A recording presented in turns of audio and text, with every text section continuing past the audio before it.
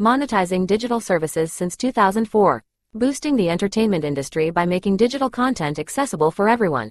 AWG, where innovation meets monetization.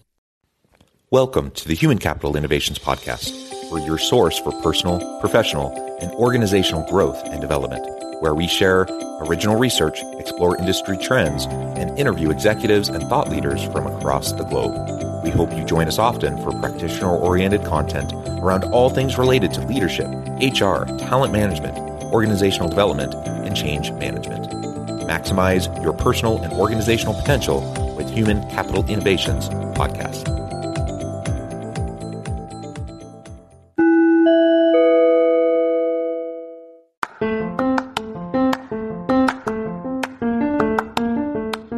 If you enjoy the Human Capital Innovations Podcast, enjoy ad-free listening by going to the Patreon page, and please consider contributing even at the producer or sponsorship level. And please leave a review. Thank you for your support.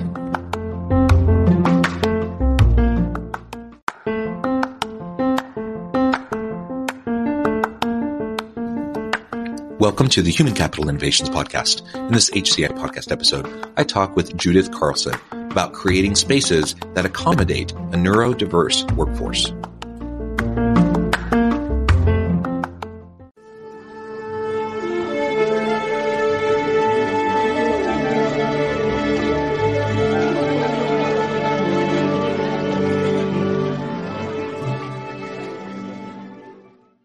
Judith Carlson, welcome to the Human Capital Innovations Podcast. Thank you very much. It is a pleasure to have you. You're joining us from, I think you said the Atlanta area, didn't you? Yes, I did. Yes, wonderful. I love that area. I first visited Atlanta the winter before the Atlanta Olympics back in the 90s. So that was my very first time as a teenager. I loved the city then. I've loved it every time I visited since. Pleasure to have you. Today, we're going to be talking about creating spaces that accommodate a neurodiverse workforce. And I think this is an increasingly important topic that honestly isn't getting enough attention. I actually am a researcher in this space. It's kind of a tangential piece of the research I do at the university, but I look at autism in the workplace and how to provide greater levels of accommodation for those on the spectrum and in hiring practices, et cetera. And there's kind of a dearth of this research. There's not a ton out there on it, and there's a lot I think we need to be doing to address these issues. So I'm really excited to pick your brain and learn from you today as we talk about this topic. As we get started, I wanted to share Judith's bio with everybody. Judith Carlson, Workplace Strategy Manager of Ted Moody's Associates, strives to create thoughtful and inclusive workplaces that supports the needs of the entire team. As an advocate of sustainable design practices, Judith pays close attention to creating spaces that accommodate a neurodiverse workforce, considering the range of needs for the emotional and mental well-being of a company's staff. This can include accessibility for neurodiverse workers, flexible orientation to adapt to the needs of the individual, noise level options, biophilic design to promote calm and productivity, and others. I'm super excited, Judith, to talk more about this. Anything else you would like to share by way of your background or personal context before we just dive on in? No, I've been, have a background in interior design. Kind of came out of school during the recession of the late aughts, and being the daughter of an economist, my dad said, you better have something to back you up. Interior design might not always pay your bills. And so I've always tried to take my passion for design and working at an architecture firm and layer that with anything that I can learn that goes above and beyond, that just the kind of what everyone thinks of as interior design, and really try to bring value to a space and value to the career as a whole, because I don't think that it is something that's paid enough attention to, and I really feel like, and I hope that that's changing. Yeah, me too. And just a personal connection. My daughter is a college freshman. She's an architecture major. She hasn't chosen what her area of specialty will be, but I'm sure she will find, your background very interesting as she's kind of in that mode of exploring what she wants to do. That's neither here nor there, but just a connection point for as we're having this conversation. Well, as we get started, maybe you could begin by just defining for us neurodiversity. I'm hoping that most people are familiar with that term, but I suspect there are some that, kind of aware of what that is, but not quite sure. Maybe explain that a little bit, provide some examples, and then we can get into a brief description about neuro-architecture.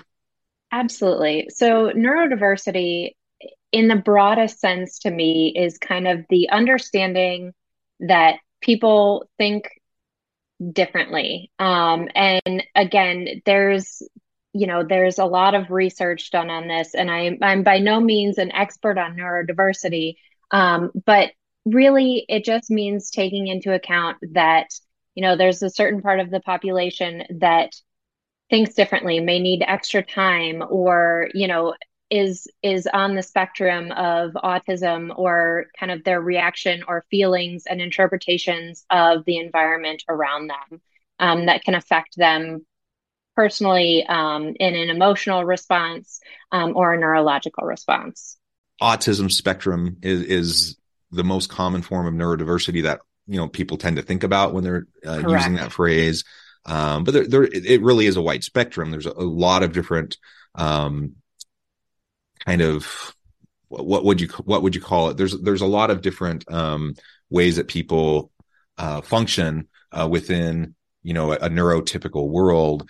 And so finding ways, that we can adjust workspaces, workplaces, and work design generally, to accommodate what really is an increasing number of people that self-identify on the spectrum. I think it's going to be to the benefit not only of those individuals, of course, but also to their teams and to the organizations as a whole.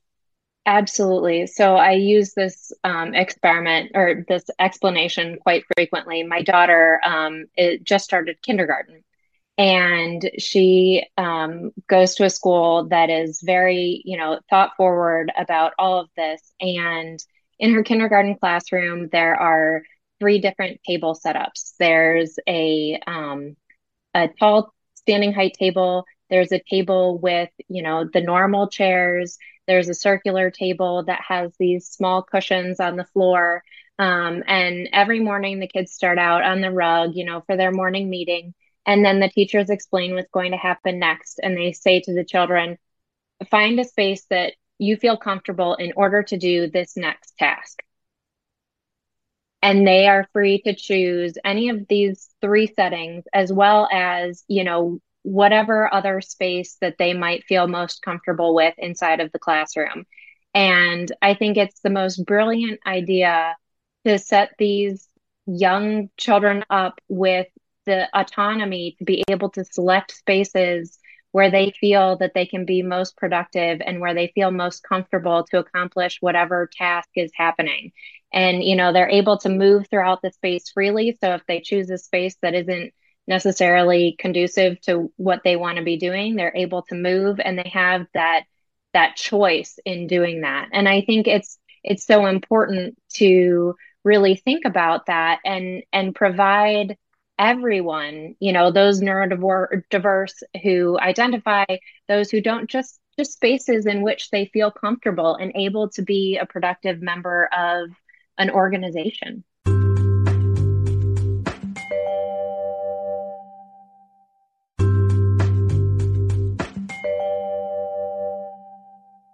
The world is built, for people like me. I'm neurotypical. I'm a straight cisgender white dude. And, so I have all the layers of privilege. The world and the systems in which we function were built for people like me. So whether we're talking about neurodiversity or any other form of diversity, race, gender, ethnicity, whatever, you can name all the different things.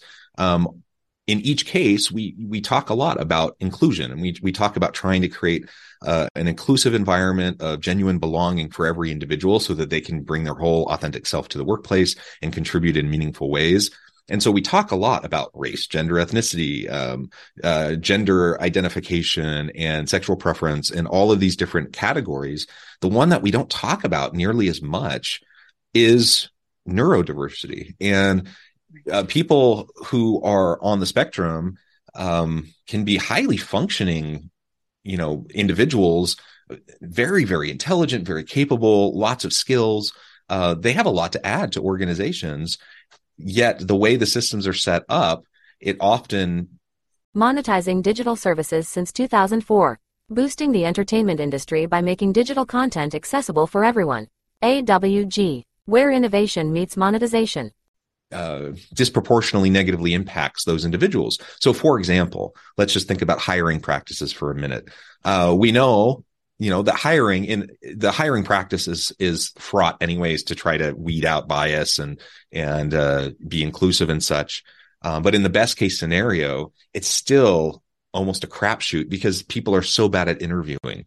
And I'm speaking from the organization side. So leaders, organizational managers, hiring managers tend to be pretty crummy at conducting meaningful interviews that actually uncover the types of information that are going to help them make good, reasonable decisions. In the best of circumstances, assuming that we're not dealing with unique issues with different people. But you bring into the interview setting someone on the spectrum, and they just interact differently. And in many ways, they interact in ways that might be a little bit sometimes off-putting to an interviewer, regardless of what their actual skill set is, their capabilities, their competencies, what they could actually bring to the team. And so what we end up doing is disproportionately weeding people out from the get-go, from the very earliest stages of the screening process and the interviewing process.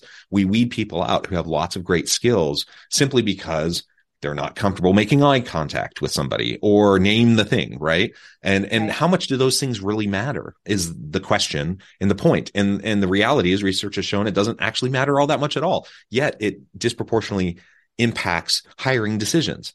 And that's just one little example. Once someone jumps through those hoops and they actually get hired and they're working in an organization, now there's all these other obstacles and roadblocks they're going to have to navigate to try to find success in that organization. And it's not easy. And so let's proactively look for ways to provide accommodations so we can truly have a more inclusive workplace for those who aren't neurotypical. Absolutely. And I think, a lot of that goes into the design of a space where, you're interviewing or creating spaces that are comfortable for anyone, again, on the spectrum, or, anyone who is different from, a cisgender white man. I am, also obviously a cisgender white female and have been brought up with an immense amount of privilege as well. And it's thinking through,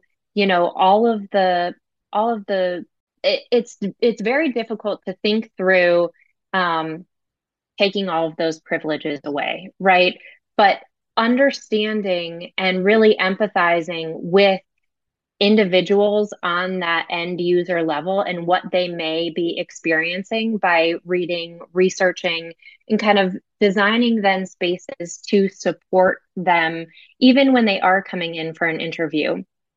So let's talk about a comfortable space, or, how we would thoughtfully design a space for kind of someone on the spectrum coming into the office. And first, we would want to disarm them, right?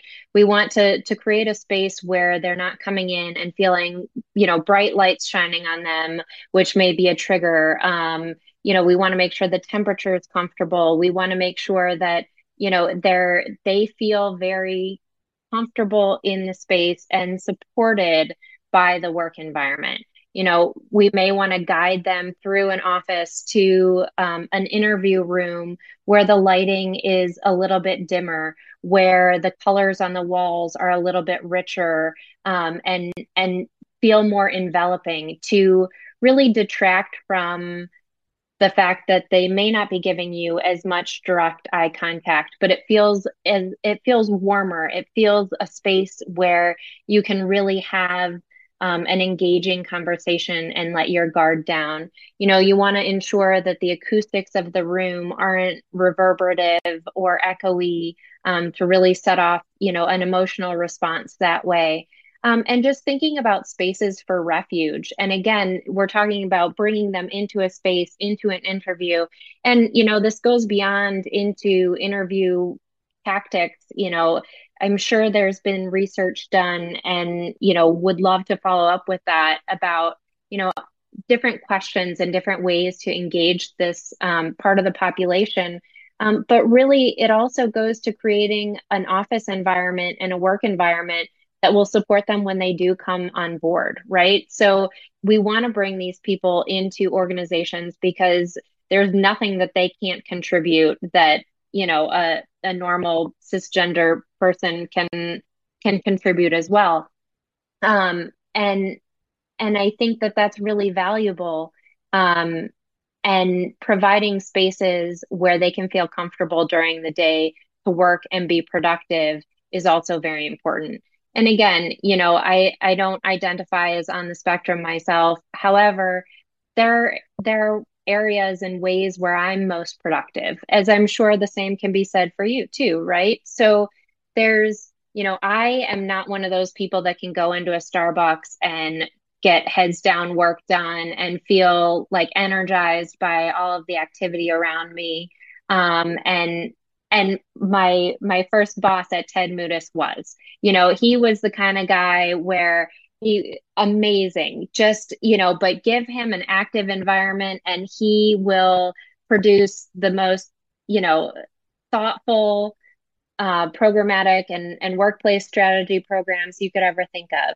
Me, I prefer either to collaborate with a team and sit with a small group of people and exchange ideas in a space where, that's the purpose. And then I like to go into, a focus area. It doesn't mean I can't have visual distraction, doesn't mean that there can't be light noise. But in order for me to focus or write and be thoughtful about my approach, I need to ensure that my level of distraction is not peaked. So, again, on the spectrum or not on the spectrum, we're all individual and have these preferences or ways that we work best. And it's so important today to design spaces to meet the needs of a diverse population of Yeah. human beings. Yeah, that's a really great point. It reminds me. So I'm a professor, and I do consulting work in this podcast and things like that. But at the university, we have a brand new business building, beautiful new building. And we love it. It's open, light, airy, all those things really great in a lot of ways. But all of the offices are fish bowls. They're all glass. and there's students walking around. It's ideal for students. It's open flow, lots of collaborative spaces, accessibility to professors. But what I've heard repeatedly from many professors, many of which, really prefer kind of a focus area to do their work, is they're so incredibly distracted constantly from, not students coming and knocking on their door wanting to talk to them, but just students randomly walking by, going anywhere because it's all glass. So it looks beautiful. It's great for the students, not so great for the professors who are trying to focus, do deep focused work, or at least for some of them, who have complained about it. And it's just an illustration of your point. Now, the people I'm thinking of who have very vocally complained about it, I don't think any of them identify as on the spectrum at all. Yet they still have that preference. They know how they're going to be most productive. And we all have those different ways of working. And so providing a little bit more options, I think, will be really important for any organization, regardless of whether we're talking about a business school at a university or a tech startup or whatever, name whatever the organization might be. We have opportunities. And you've laid out some good examples, with the kindergarten classroom and the tables and the different work areas, with the color and visual stimulation and the lighting, the noise stimulation. All those sorts of things are different aspects that we can really think about for how we create the environment in which people get work done. There's this term biophilic. Can you explain that and explain how biophilic design can be leveraged to foster wellness overall?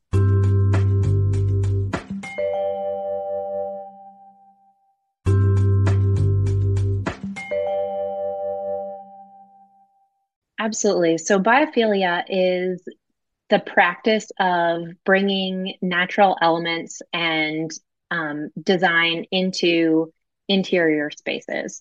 So it can be accomplished in a multitude of ways.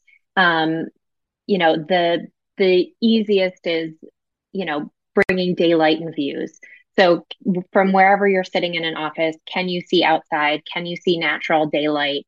And how does that affect you and, your productivity within a space? Additionally, it can, so it starts there and it can go all the way to, using reclaimed woods, natural materials in the office space, to just patterning in the floors or treatments on a ceiling that allows a light to have a dappled feel. We have a client in Connecticut who said, let's build a spa room. Let's really create this space that, can feel relaxing and has all of these natural elements. And, our design team challenged that and said, instead of creating a room where someone has to go in and experience that, and it can only be experienced by, one or two people, let's highlight that and let's put it in, the central piece of your office. So we brought a tree in, there's a rockscape, there's natural plantings all within the interior of the office. And in addition to that, there's a water feature.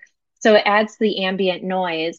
It adds to the natural feel of the space, and it gives you, it really is the embodiment of biophilic design in an office space. You're able to experience these natural elements.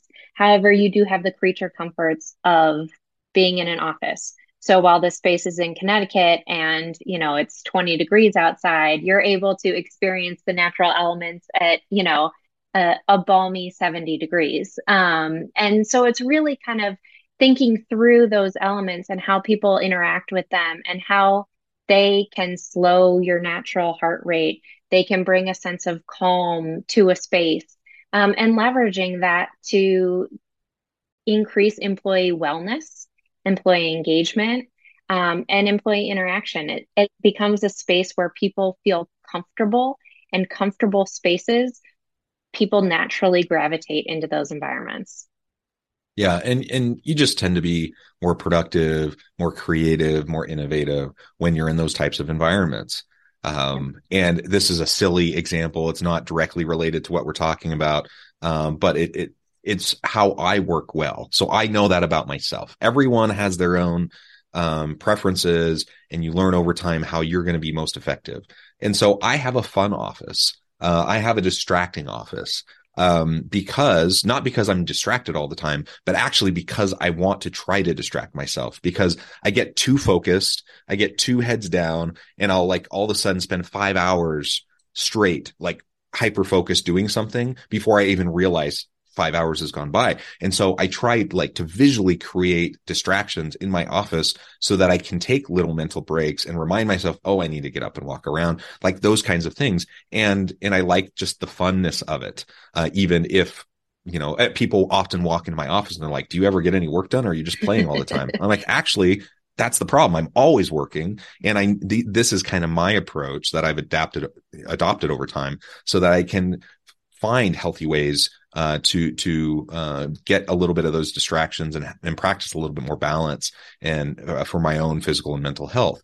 Now, that's just a silly example for me. The reality is we all have that for ourselves, right? And so we need to have the flexibility within our workplace to be able to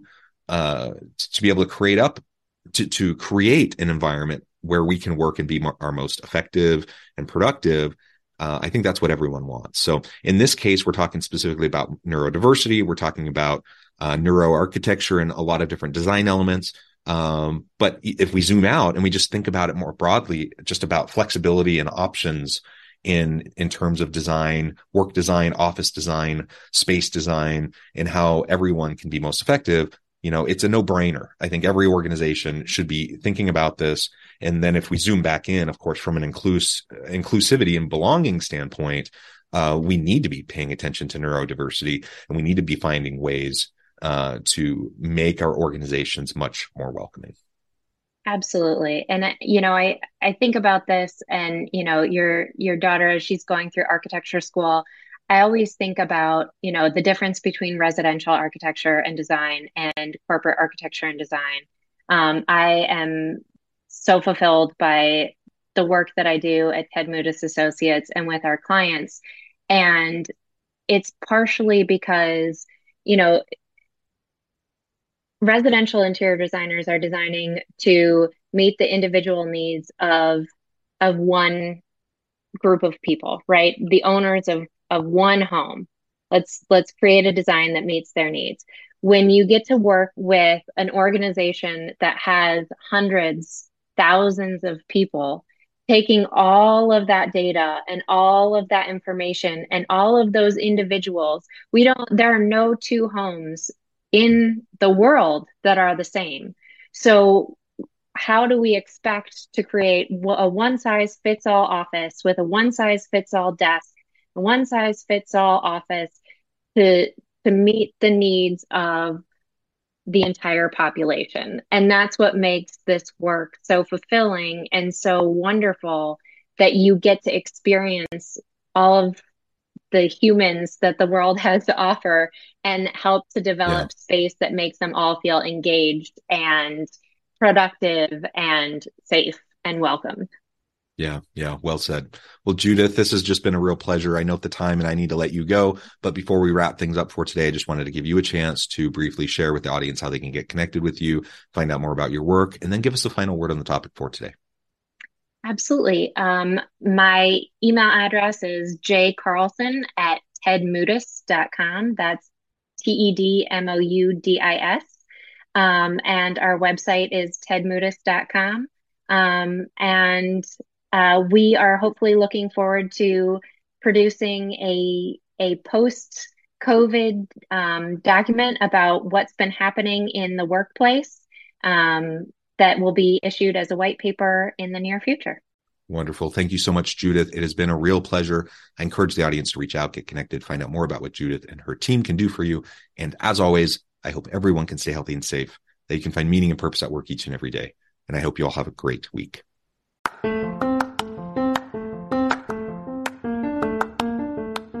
Do you enjoy the Human Capital Innovations podcast? Enjoy ad-free listening by going to the Patreon page, and please consider contributing even at the producer or sponsorship level. And please leave a review. Thank you for your support.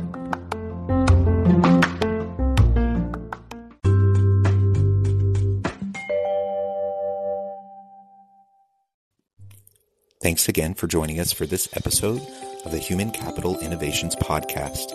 I hope you stay healthy and safe and that you have a great week.